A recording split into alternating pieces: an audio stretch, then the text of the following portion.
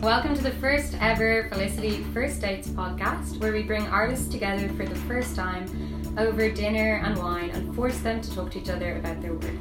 The menu tonight was avocado pasta, cheap wine from the Apple Green next door, and I'm joined with Zav de Sousa, a performance artist from Queensborough, Portugal, and currently residing in Brighton. Yep. Andre Neely, they're an artist from Lisbon, based in Berlin. This is their first time collaborating together on Regnant as part of Live Collision, but they are longtime friends. We're also joined by Fionnuala Giggats, an actor, director and writer from Dublin. I'm Aileen Ryan and I'll be your host for this evening. This podcast is brought to you by Felicity Theatre. So to begin with, I guess, maybe if we go around and introduce yourselves. I don't know, Fionnuala, if you want to tell us a bit about yourself and maybe your background in the arts. Sure. I'm Fionnuala. I've lived in Dublin my whole life, except for a little excursion in January. I went and studied in Paris for 2 months. That's the most exciting thing that I've done in terms of travelling. I studied theatre in Trinity, so I got into theatre quite young. I kind of knew from a really young age that I wanted to be an actor, performer, and I always loved writing, making stuff, and got involved as a teenager and knew that was the path I wanted. Went to Trinity with the guys here and studied drama and theatre studies, and there I kind of got involved in making my own work, so writing and devising. So I love devising as well, so making work collaboratively. So I'm out of college 3 years now, and I've made some works and I've a lot of shows kind of in development, so it's kind of doing that balance of being in other people's stuff and making my own work. Kind of want to make work, I don't know if I've done it yet, but that's experimental in form, but that's also somewhat socially conscious, or that begins at a point of wanting to explore something that's happening now or contemporary, I think. So yeah, that's me. And so Zav and Andre, obviously you're friends, but haven't always worked with each other and now collaborating. Yeah. Did you get into the arts separately, or was it always together? We've been together since we were 12 years old. No, it's very recent actually. It's very recent. Yeah. Really? Yeah. We only met like 3-4 years ago. Yeah, something just like about that, yeah. Yeah. And so we only met in London. Yeah. Even though we're both from Portugal. Yeah. Through some friends, and then there's been a couple of crossover projects. So yeah. Andre was I used to work as a producer sometimes as well, and Andre was part of a collective whose work I produced for this one show, and 2 shows. Something else. No, one show. Yeah, but then I worked for Cut Festival with yes. you as well, and I think that was it. I think that was it. Yeah. But we started separately. I moved to the UK in 2005. I'm really old, sorry. So 2005, beforehand I lived in a very rural town outside of Coimbra in Portugal called Montemor, and that town has the oh my god, this is like just our dinner table conversation, but it has the oldest performance art festival in Europe. I'm not joking. It's called Citamard, and nothing happens in the village throughout the year apart from 2 months of the summer, where artists from across the world come and reside in the village and build the shows there. And they do it in fields and abandoned houses and all that. We have a little theatre in the village, but we don't actually use it for the festival apart from the party at the end of the festival. Wow. So I grew up with that, and I went to England to study drama because I wanted to be an actor. And I very quickly realised that was not my call. And then I was like, oh yeah, no, totally, I want to be experimental. And I started to, I graduated from Kingston University, and then I was very lucky to start working straight away in the arts there. But yeah, it was very separately from you. I mean, yeah, I only... so I'm also from Portugal, but mostly lived in Lisbon till I was 18. And then I moved to London in 2012. Yeah, 2012. I also wanted to be an actor. Yeah. I feel like a lot of people in live art just started out by wanting to be actors. Doesn't work, so we go to live art. so I moved to London because I wanted to be an actor, and then I also got tired of it quite quickly, and then moved on into thinking that I wanted to be a playwright, and I wrote a play. We took it to Edinburgh, and then I realised I hated plays, and then I went to uni and I did this live art course for 3 years in London, and I got more into like live art and sort of experimental choreography, and since then I've been mostly like working in other people's projects as a dancer and performer, and kind of doing some writing on the side and kind of like understanding where my work fits or like what medium my work takes in different ways. I lived in London for 5 years and I'm based in Berlin now. Cool. So you're both collaborating on Regnant, which is this weekend in Live Collision. Maybe if you want to tell us a bit about that or what it's like working together, having been friends for a little while. Sure. So the show is a durational theatre play in 4 acts, and it's very new to us, and it's a collaborative process between us and the audience and making the piece together as we go along. So it's 4 hours long, and it sort of revolves around a dinner table setting, and there's 6 seats at the table. 3 of them are curated and 3 of them are open to anyone from the audience to come and join. And our job is to make people comfortable in the room, and feel welcomed and feel represented and seen and heard. And the sort of show explores the idea of this privilege of discourse. So who has a seat at the table, the whole saying and all that. But specifically when we're talking about mainstream discourse around migration, national identity and belonging, when we're defining these concepts and these themes and having these conversations, who has the privilege to lead these conversations, So we want to deconstruct that a little bit, and provoke discourse between people who often are in positions of privilege to have these conversations, also with people who don't always have that privilege, but allowing them the space to do so. And also us as artists, coming from England, from Portugal, then to England, then to Ireland in Dublin, and opening the theatre space, which is a space of extreme privilege in many ways, and trying to open it to people who don't have access to hosting events like the one that we're hosting. So it's very layered. Playing 4 acts. It's the playing 4 acts. But it's a traditional piece, and so mine and Andre's role within that is to facilitate the conversation, but also to make sure that that people feel like they have the space and the autonomy to respond to the provocations that we're going to put to the table as they wish to do. And also, I think 2 reasons that I was really excited about working with Zav in this. It's because, point one, I've been following Zav's practice for a while as a friend and quite closely, and seeing the shows and seeing what Zav's up to.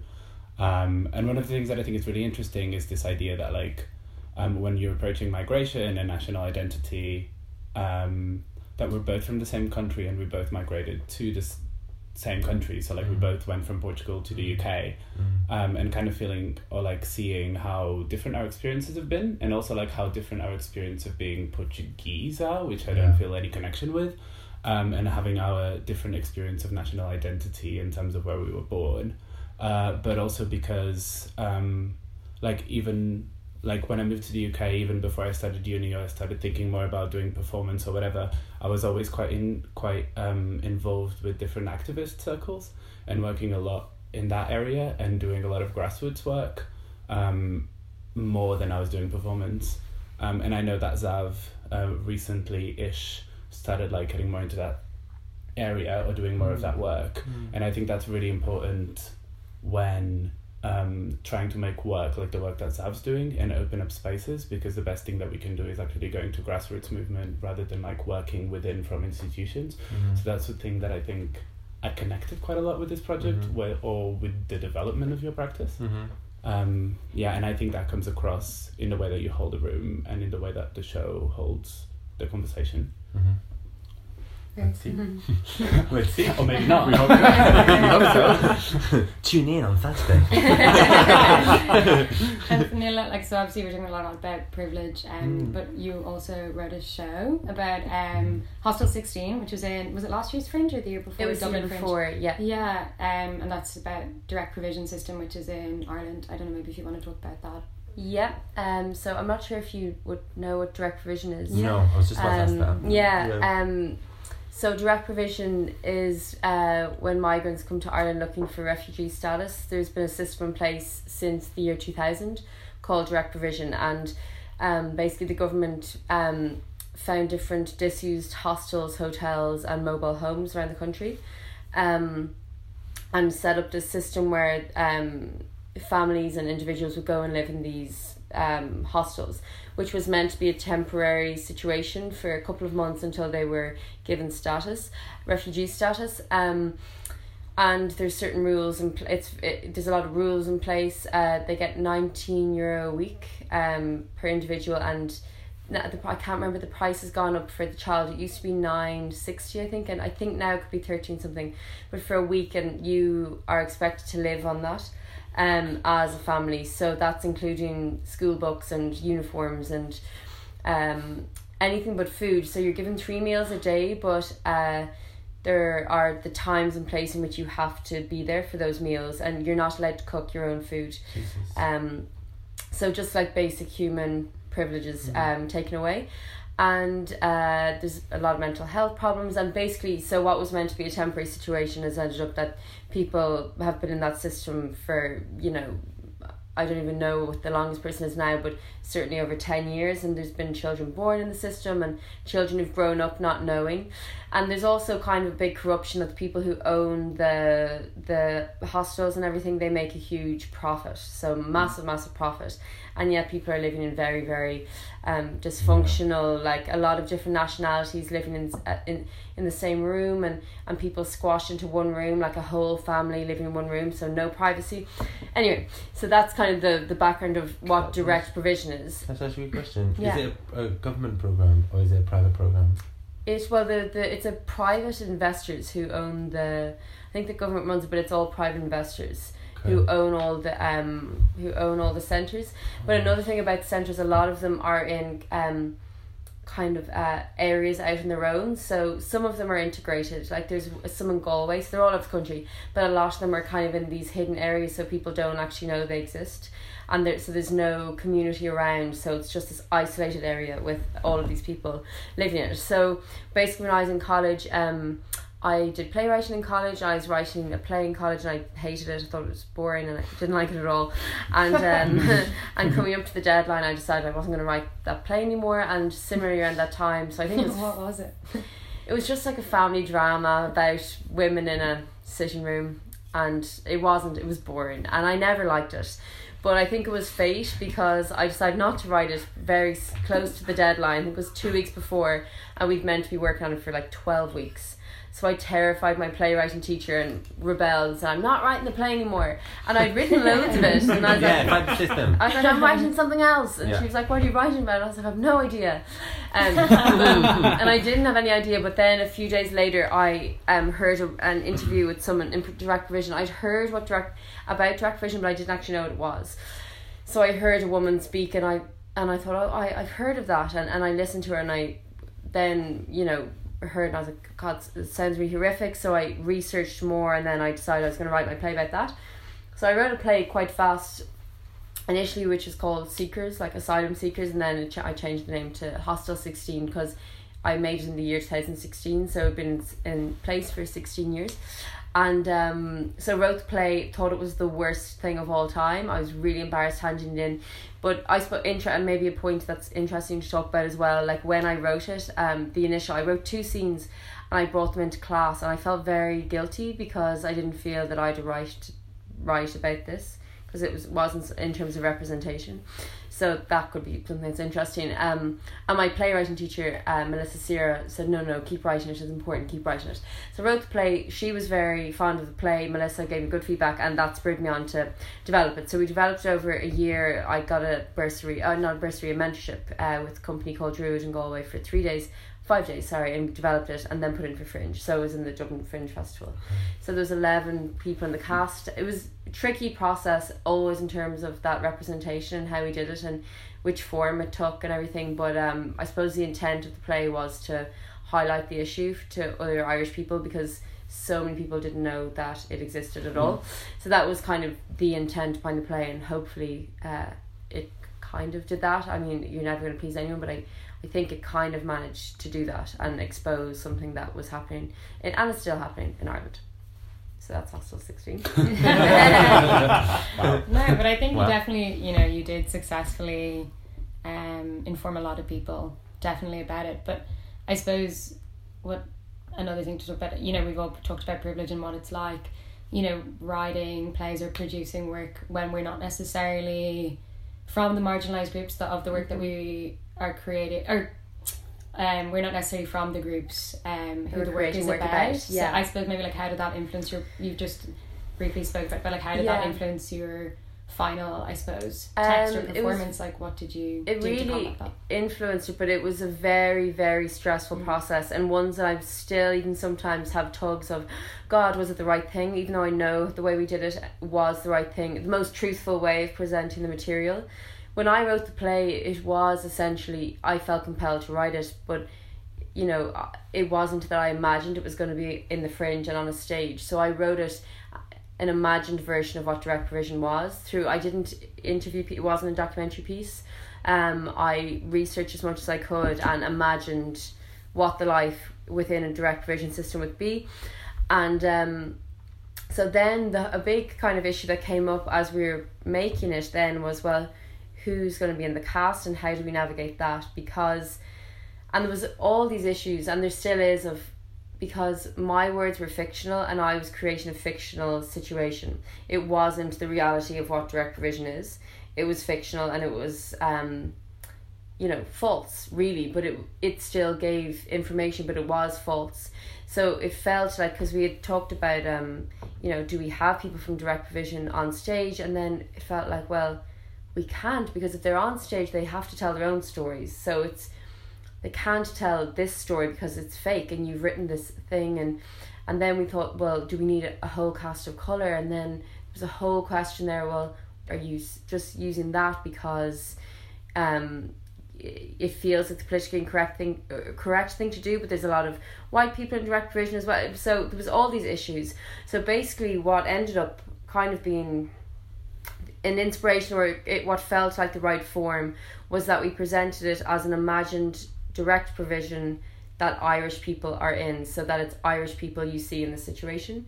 So we had a cast of Irish people played out like it was, that it was Irish people in the situation, and found it, and we all used our own names and found it to be effective. And I'm sure some people, there's issues with, there was always going to be issues in any way that we did it, but basically what it was showing was that it could be us. It's an Irish story. It's happened to Irish people in the past, in history, that they've been treated badly, and this could be us. And so it was giving Irish audiences a chance, maybe an opportunity to imagine themselves in the situation and not view it as the other. But it was a very hard process in terms of trying to make the correct decision on that. I think it was the correct decision in terms of what the play was and what the form needed, but it wasn't an easy process in terms of trying to figure that out. But it's also like, I feel like when you talk about representation, it's always much more fruitful to look at the person rather than the work, because I think like I see a lot of artists kind of like blaming themselves from works that they've done when they were younger, that they find they're problematic, or they find that in terms of representation that wasn't accurate, or that it wasn't fair for them, or that they weren't in a place to represent that issue or that minority or whatever. But I actually think it's much more of an holistic thing of how you lead your life and the things that you're interested in and how you're critically thinking about that issue and the work that you've made. And it's like, yeah, fine, like you've put something out there and like maybe you're not 100% happy about it, or maybe like there's some issues with it that you still recognize, but it all comes from like how you're engaging with the issue in general, or like how you're raising that awareness, or how you're going to develop that in the future. Because it's like, I mean, I think it's totally fine for people to make mistakes, and we all make mistakes, or like we all try and obviously like make as less mistakes as we can, but like it's always going to happen, and especially tackling like quite sensitive subjects like that. But I think it's much more about looking holistically at a person and see like how you're fighting for those issues, and like what your other work is artistically or whatever wise, and how you're relating to those issues and how much you're dedicating to it, rather than like to one particular piece of work that you've developed. And I think it's about intent as well. I think if you're a truthful and honest intent of what you want the work to do, and you follow through on that, I think that's important. And I think I think we did that, you know, what we wanted to do, I think we achieved. But it's always, with representation, it's always tricky, especially when those sort of subjects. Well, representation is a tricky thing, isn't it? I was having a chat with June Lin from In Between Time Festival. Well, used to be from In Between Time Festival. Now she's freelance. And we were talking about this because I'm very interested in the idea of representation, but not necessarily just how representation is about people telling a specific story that is already attributed to them. So in terms of like when you look at people from a specific community, when it comes to the arts community, we always kind of go, hey, my one should talk about their hardships and their experience, for instance. It's like, actually no, these are people as well, you know what I mean? Actually, so perhaps looking at the idea of representation in inverted commas, is that how you say it in English? I think it's more fruitful for us to think about, yes, representation of peoples and communities, but beyond the single narrative of that community. Yeah, I mean, you can make work about whatever. Exactly. Yeah. It's like, that's one of the most annoying things, isn't it? It's because like you get like put in a box as a migrant, and like people are expecting you to make work about migration, or you get put in a box as like a POC, and you're expected to make work about that, or queer, or whatever. It's interesting because around that time I felt a huge pressure because there was a lot of any press before the show came out, or interviews, or any profiles on me coming up to the show, all were saying political artist, and I was going, oh god, it's my first show. Actually, it's my first professional show, and I'm suddenly a political artist, and I don't want to be a political art, because not all the work I want to make is going to be, as in I think all work is inherently political, and that one had a specific, like that was a political work, it was challenging something that I thought was a problem, but I hope there's going to be dozens more shows that won't, and are looking at it way more from our artistic point of view and how informed. So I felt very overwhelmed by this political artist stamp that I got. Now I think it's kind of gone, but it wasn't. It was very scary of how quick you get branded and put in a box of this is the artist you are. People need to frame you as something. That's it. Like, it's more about other people than about what you're doing. Like this is what I found is like people want to categorize because they can say, oh, he does that, like he does this, and so that it allows people to be more comfortable with the idea of you. Yeah. So it's always about other people rather than myself. Like I constantly resist the idea that I'm always going to do work about migration. Like no, like art and art making is an expression of the self, right, of the individual, and you express whatever is going to your mind. So right now, for instance, I'm doing work that is related to migration, and I'm looking at ways of how to use that as an artistic methodology.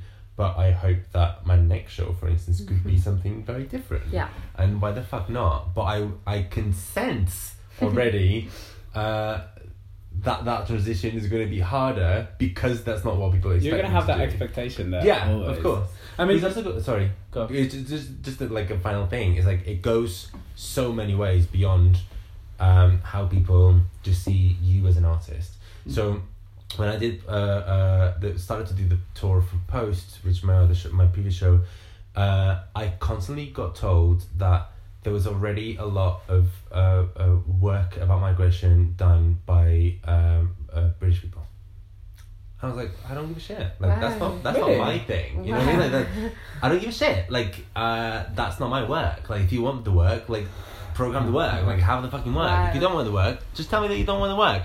But like don't like it's not my issue with all of this categorization of work or ticking boxes exercises is that all of a sudden you have programmers kind of looking at work that artists are making, kind of going, oh, we already have a piece about migration this season.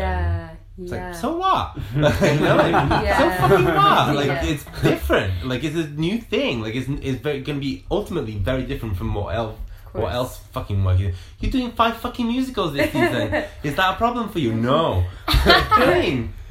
But it's also because venues also get categorized, right? Yes. It's like if they're going to program 3 works about migration, then people will expect that venue to continue to program work about migration. Like it's not just artists getting categorized and fixed. Like it's everyone just gets categorized because that's the only way people understand things, or like an easy way for people to understand things and manage their own expectations.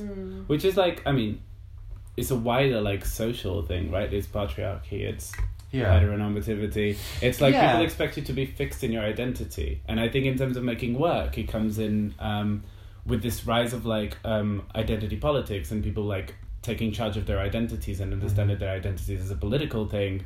I think it also affects artists in the sense that people still see identity as a fixed thing even though it isn't. So therefore, if you're making work about things that are within your identity, people will expect that to be fixed as well. So like it's a wider social thing of like we're all fluid and we're all going to change and we're constantly transforming and becoming, and like our work is also doing that, but people just want you to be in a box in a lot of ways.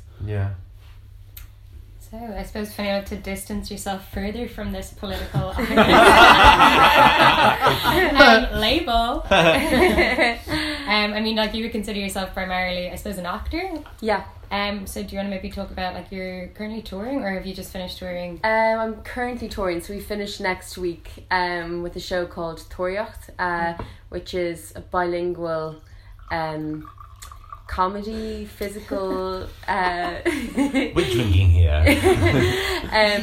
Which is a bilingual piece directed by Michael Murphy, so it's an ensemble type show using masks, and we all play maybe 6 or 7 characters, so it's great test of the body and pushes you to kind of use your skills, or try to use your skills. But so we've gone on tour to Galway, Dublin, Cork, and now we're finishing in Carlow next week.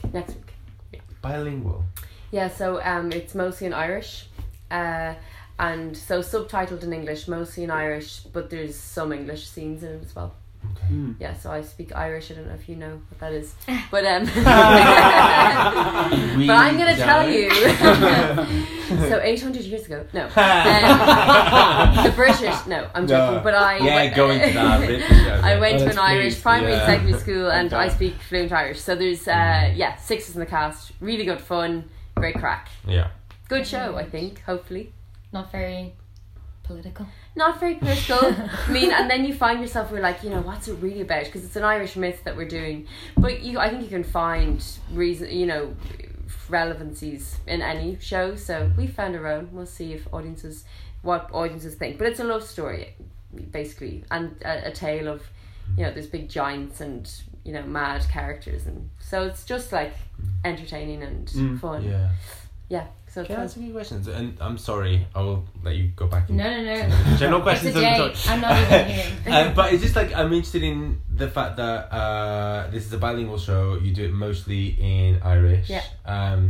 But you say that it's not political, and I think like actually isn't that political? That's the fact that you do the whole show in Irish, I suppose actually that's a good point. But it's funny because I've done shows in English too, but it is interesting as an artist too. I've done a few things in Irish now, and actually some of the best shows or stuff that I've been in have been in Irish. Luckily, just by the people who've been involved. But it's interesting how audiences receive or just decide not to receive it because it's in Irish and they don't. A lot of Irish people don't speak Irish or like have very limited Irish. Do you find it's a harder sell? I It's suppose Michael such a Murphy's harder obviously, sell. Really? Michael Murphy, he's a very renowned actor director from Ireland, and yeah, so that's the sell. It's a Michael Murphy show, but if it wasn't, it just I don't know, people just assume whatever.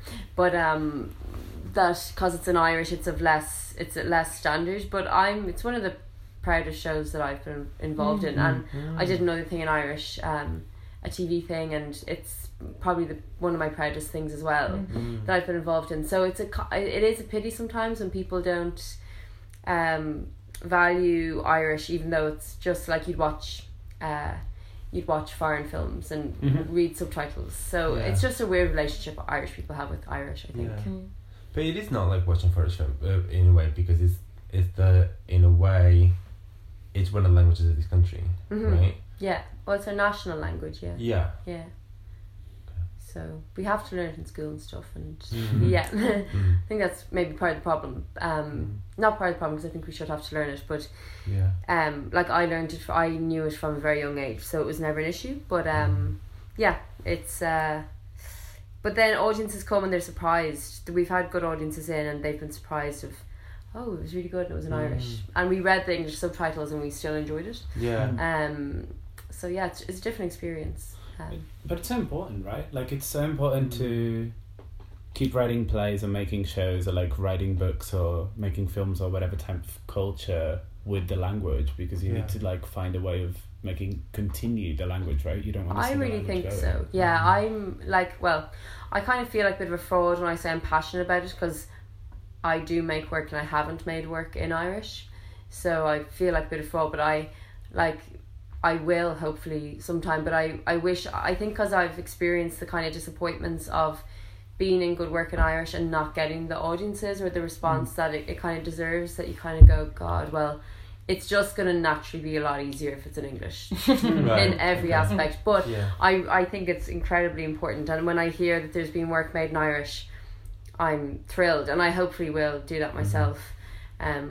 Take that baton at some point and try and do it, because it is important, and it's the only way that the Irish actually will be in any way relevant and contemporary is if good Irish is made in the language, I think, on television, film, and because there's been some great stuff on film and television in Irish, but and on stages you rarely see it. So it's interesting, because I feel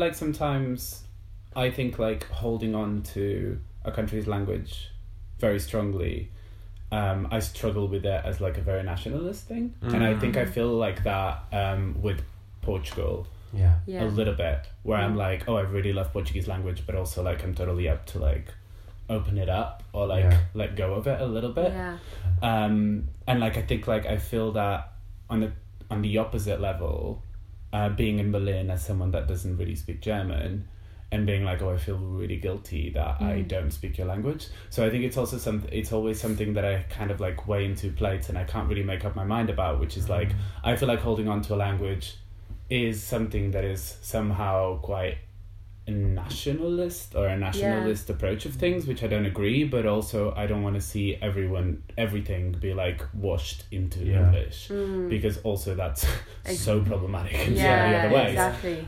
So I think it's like a really interesting sort of like ground to start making work or discuss or whatever, which is like I don't know, like how do you feel about that, or like anyone here feels about that? Like, is propagating a language propagating a nation and the idea of a nation state and the power of a nation state, and like propagating division, and like if we're talking about finding some sort of unity, like are we just all going to revert to English, because that's dire, like that's terrible. That is terrible. I don't believe in unity as from the prism of that everyone speaks the same, talks the same, engages in the same thing. So I think language is beyond nationalism and national identity in many ways, because language is a point of communication, and I think that it can exist without borders.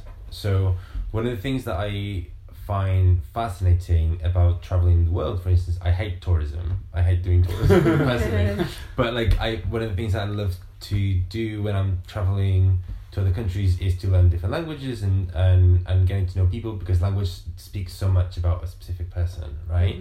And yes, that has everything to do, because that's the world we live in, with borders and how they've been constructed and how specific countries have come to exist. I think there is a separation between you being proud of a language and you being proud of a nation or so-called national identity, for instance. The two things kind of go hand in hand, in a way, but they also can exist separately. At least that's kind of my understanding of language in a way. I don't think that you suggest, like, you, and when I say you, I don't mean you, Andrea, I say like any person, kind of saying like the Irish language, for instance, and reverting back to the Irish language as a point of, or either political discourse or making a piece of work, is particularly a nationalistic thing, because actually if you look at the contextualization of English, the English language, for instance, across the world, has been a language that has been broadcast across the world and is seen as the main language of the world in many ways. But that's to do with history of colonialism. So I think that languages can develop and can progress, and for instance, if we wouldn't have the type of colonial outputs that we still do have, so many people could suggest, for instance, that the languages that are still talked in Angola, for instance, which goes hand in hand between Criollo and Portuguese, or the Brazilian Portuguese, for instance, have colonial roots. Of course they do, but they can exist beyond that. And you can kind of go, no, this is the Portuguese from Brazil, and eventually it will become something else because it developed beyond its colonial kind of heritage, put it that way. But I don't think, yes, it has roots in nationalism, but I think it can go beyond that in many ways. And I think that's something specifically when you're talking about contexts that have been historically oppressed because of colonialists or because of imperialists or because of other wars that happened for the purpose of capitalism or gain.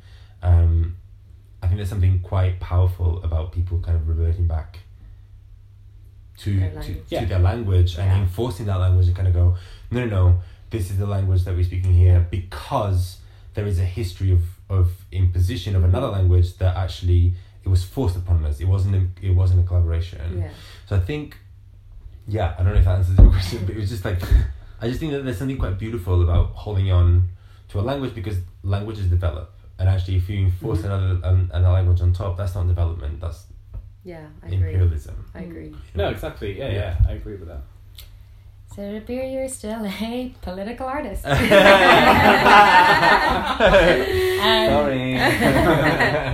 Maybe next time. So I suppose you spoke a little of like Michael Murphy, but in general, what are the artists that influence you? I suppose we don't really know any. I suppose we're quite ignorant to Portuguese theatre, or even UK theatre. I feel like we can be quite narrow in what we view, quite specific. But are there any artists in Berlin or UK or even Portugal that I suppose influence you or excite you? Like as in current artists? Current, or like living, dead. You go first. Who do we mention Portuguese-wise? I have no idea. No, there's really good work being made in Portugal. That's very true. I was very influenced by the kind of practices that I saw in the festival that I was telling you about earlier on. So in that kind of festival, we had people like Kotomini Shiwaki from Hong Kong, who was an amazing artist who did very sound-based kind of work. So she would do things like, for instance, she would have a table full of very different props, very random props, like an apple or a mobile phone or anything like that. And she would like use them on the table, and it was literally, it looked quite mental because she was just like breaking things on the table for like half an hour, and everyone was sitting there kind of going, what the fuck is going on? And then what transpired, it was that she was recording all the sounds that she was making, and then she pressed play. and it played all the sounds back, and then she made this like live noir film based on the sounds that she created. And it was like fantastic, you know. So she was a really point of influence to me in terms of like how to make art that is not as immediate and that is, you know, kind of live, really live, you know. She was kind of just responding to the kind of things that she was making live on stage. That was really point of influence to me. Francisco Macho, who's an amazing Portuguese choreographer, did this amazing piece in the festival, which was so the village where I grew up has a castle on top, which is a very historical castle, and he basically occupied all the towers of the castle, and you as an audience member would go in, you go to the center of the castle, to the garden, and you sign up and you pick what you would experience. And then they will tell you where to go. You go to a tower, you wait, and then you go in, and you will be one performer recreating some of his works from his career. It was like a greatest hits kind of thing. And you can go all across the castle and experience different things, and it was on one-on-one kind of level.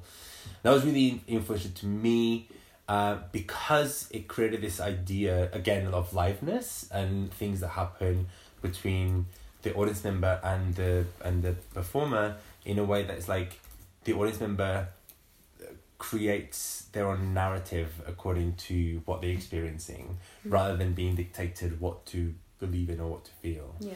And that was really, it really kind of broadened my horizons about what performance can be or what theatre can be. In terms of English ones, there's also many.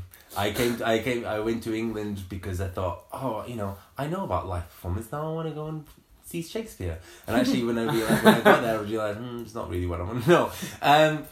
But there's people like Force Entertainment, of course, who are huge and everyone knows about them. But people like Gob Squad, for instance, who are... Gob Squad are amazing. Yeah, they are fascinating. And do you know much about their work? Gob Squad. No, they are based in Berlin, I think they are. Half in Berlin and half in the UK. Yeah. So the collective sort of divided. Yeah, they kind of do like these experiences as well, right? Like everything is a show, but it kind of also depends a lot on what the audience brings and the situation where they are, the context where they are. They're actually working with a lot of non-performers now. So like in their work, they kind of do a call out for people that are not usually performers to kind of be in their work and to work with them. Yeah.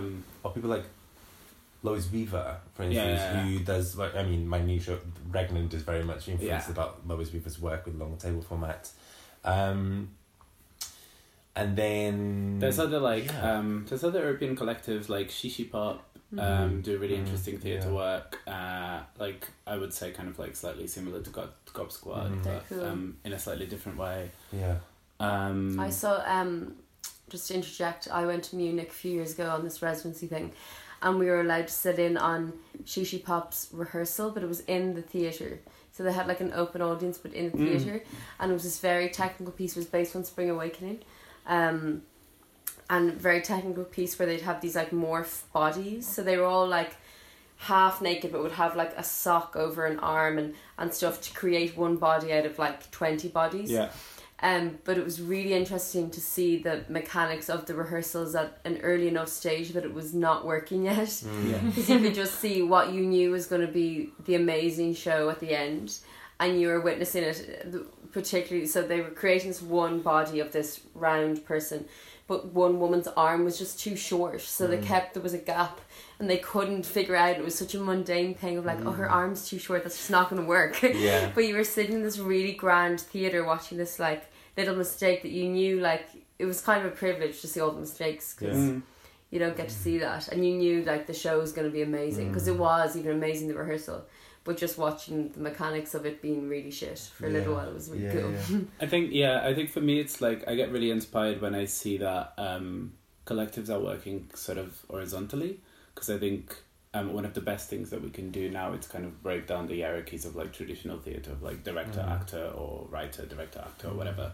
So I find it really interesting. I mean, obviously I don't know exactly how those collectives work in a rehearsal room. I don't know how Shishi Pop works. I don't know how Gob Squad works.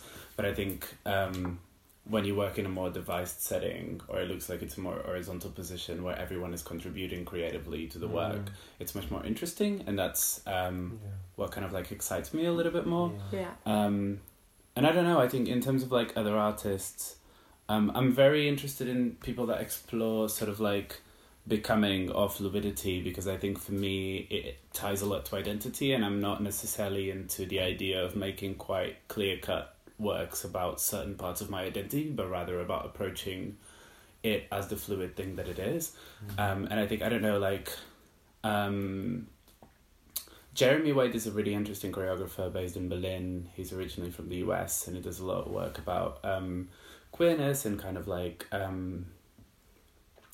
how to care for yourself, and like building systems of care within late capitalism, and especially from a queer perspective, which I find really interesting, and I think it's really fruitful, and I think englobes all of those like fluid notions of identity and queerness. And I also really enjoy the work of I've had a luck of collaborating, and she's a really close friend, Liz Rosenfeld, also based in Berlin, from the US, and she's like a filmmaker and performance artist, and all of her body of work is majorly looking into like queer ecologies, and a lot working with like sex and porn, and kind of like putting her body and her female body in more like traditionally sort of like gay male spaces, which I think is really important in a new dialogue in understanding queerness, because a lot of queerness is so dominating by like white gay men, that it's really important to kind of like bring these other notions of queerness, and especially in different forms. And I think in London also there's other people, I mean like loads of people could mention, I mean like Project O Festival. Project O, definitely. Project O are doing really amazing work. They're this duo of choreographers and dancers, Jamila Johnson-Small and Alexandrina Hemsley, and they do work about queerness and blackness, and also like Malik Nishad Sharp, and they go by Marika's Cry Cry Cry, and the work that they make, and it's also like touching on like queer and black aesthetics. So many people. One of like recently that really kind of struck a nerve, and was, for instance, Ant Hampton. I worked with him last year, and he's based in Germany, I think now. Is he? Yeah, I think so. I think he was based in Brussels before, but now he's moved. Anyway, he does this thing. He does this kind of work that the audience kind of drives. There's a sort of a template for the audience to sort of engage with, and then the outcomes of what the audience does is what makes the narrative of it. And I think that's really fascinating. The project specifically that we worked on was part of this festival called 2 Degrees Festival. It's about climate change, but the work was basically a 3-hour long piece where about 48 kids under between the ages of 7 and 12 would have 12-minute short busts on stage, where they would have a little headset, and then they would be like told what to say, and it was super simple. They were just sitting on stage in revolving chairs, and they would just like relay exactly what they hear, and there was like crazy facts about the world, like really surprising shit about the world, and it just kind of give you this idea of like, fuck, like we're all fucked, you know, in a way. But because it was kids relaying that, it kind of put you as an audience member in a position where we're screwing these kids' lives. You know, guilt. But there was like this mixture between guilt and joy at the same time that seemed really joy, because it was like a newer generation kind of looking at, or at least looking at the world in a different way. You know what I mean? Like it gave a perspective of urgency, put it that way. And there's some joy in that, in a way, I think. Cool. You don't Amazing. No, I'm not saying I don't agree. Oh my god, I don't want to say what I thought I just thought that was a joy in like, oh, we're fucking it up and it's just gonna all blow away and we're fucked. Yeah, I find the like I don't know. I just find the apocalypse really, really, really calming. Yeah. And I'm actually quite excited for us to just stop existing. So but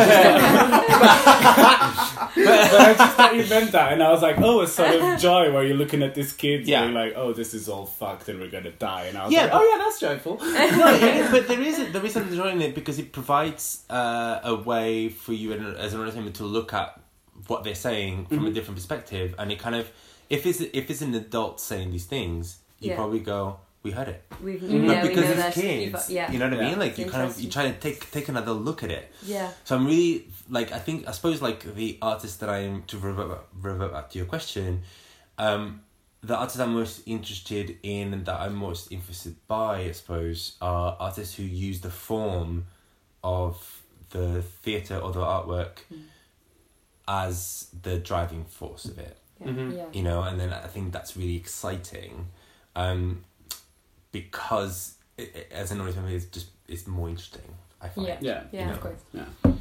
Well, before we die, is there any artists that you're excited or your own work in this year and the coming years that you're really excited to see?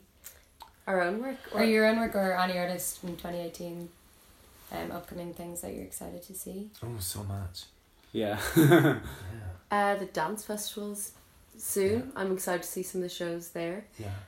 In Dublin, the Dublin Dance Festival.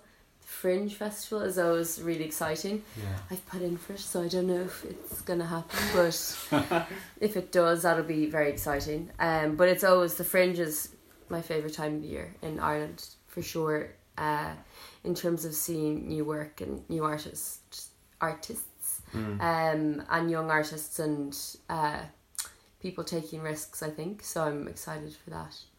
I kind of want to go abroad and see some more stuff abroad. Yeah, I do. Yeah. It's kind of what we were touching on earlier on. It's It's good.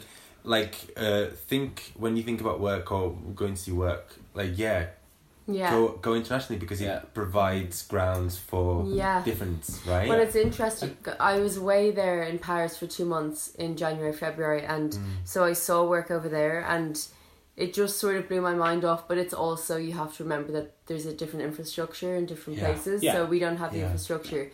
But just in terms of the scale of what can be achieved Yeah. in places like Paris because of the money, was very, very exciting. If I'm really passionate about something that I think is wrong and needs to be debated, I will start that conversation, and then I'm always reticent about like I do it, and then like it happens and people are engaging with it, and then halfway through I'm like, oh shit, what if this reflects bad on me and I'll never get programmed ever again? That's the But at the same time, it's like, fuck it. At the same time, it's like, I don't have the means to tell everyone that I think is problematic or that made me have a bad experience directly that happened, because there's just those mechanisms don't always exist or are not always accessible. So I'm like, well, I'm going to put it out there, and if people react to it, then they'll react to it, and if the person sees it or the company sees it, they can learn from it.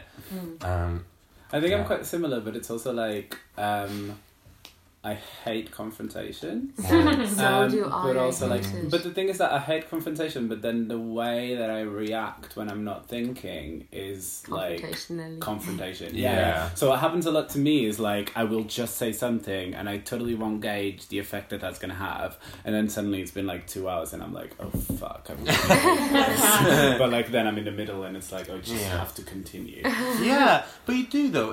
I think, like, sometimes things don't get relayed at all, and it's in a way, as audience members and as practitioners as well, or people who have stakes in the arts community, we have a duty to kind of voice concerns, Yeah. right? And if it actually reflects more on the people who are at the receiving end of those concerns, how they engage with it. Yeah.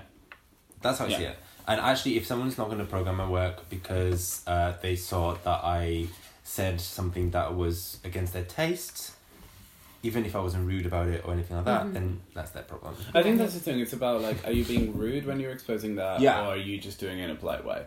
Yeah. Anyway, sorry. No. Yeah, we were in inspiration. we were interrupted by Colin's phone call. I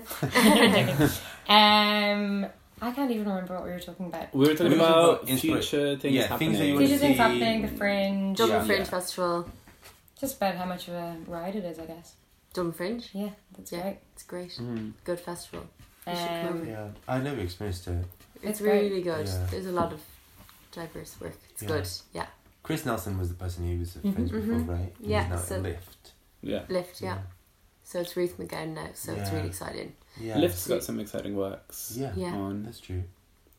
That's very true. What else? I mean, there's this really great festival in London, Mhm. and I'm going to be there, so come and say hi. Yeah. It's called Femtopia, and it's focused on like women and kind of like trans femme artists.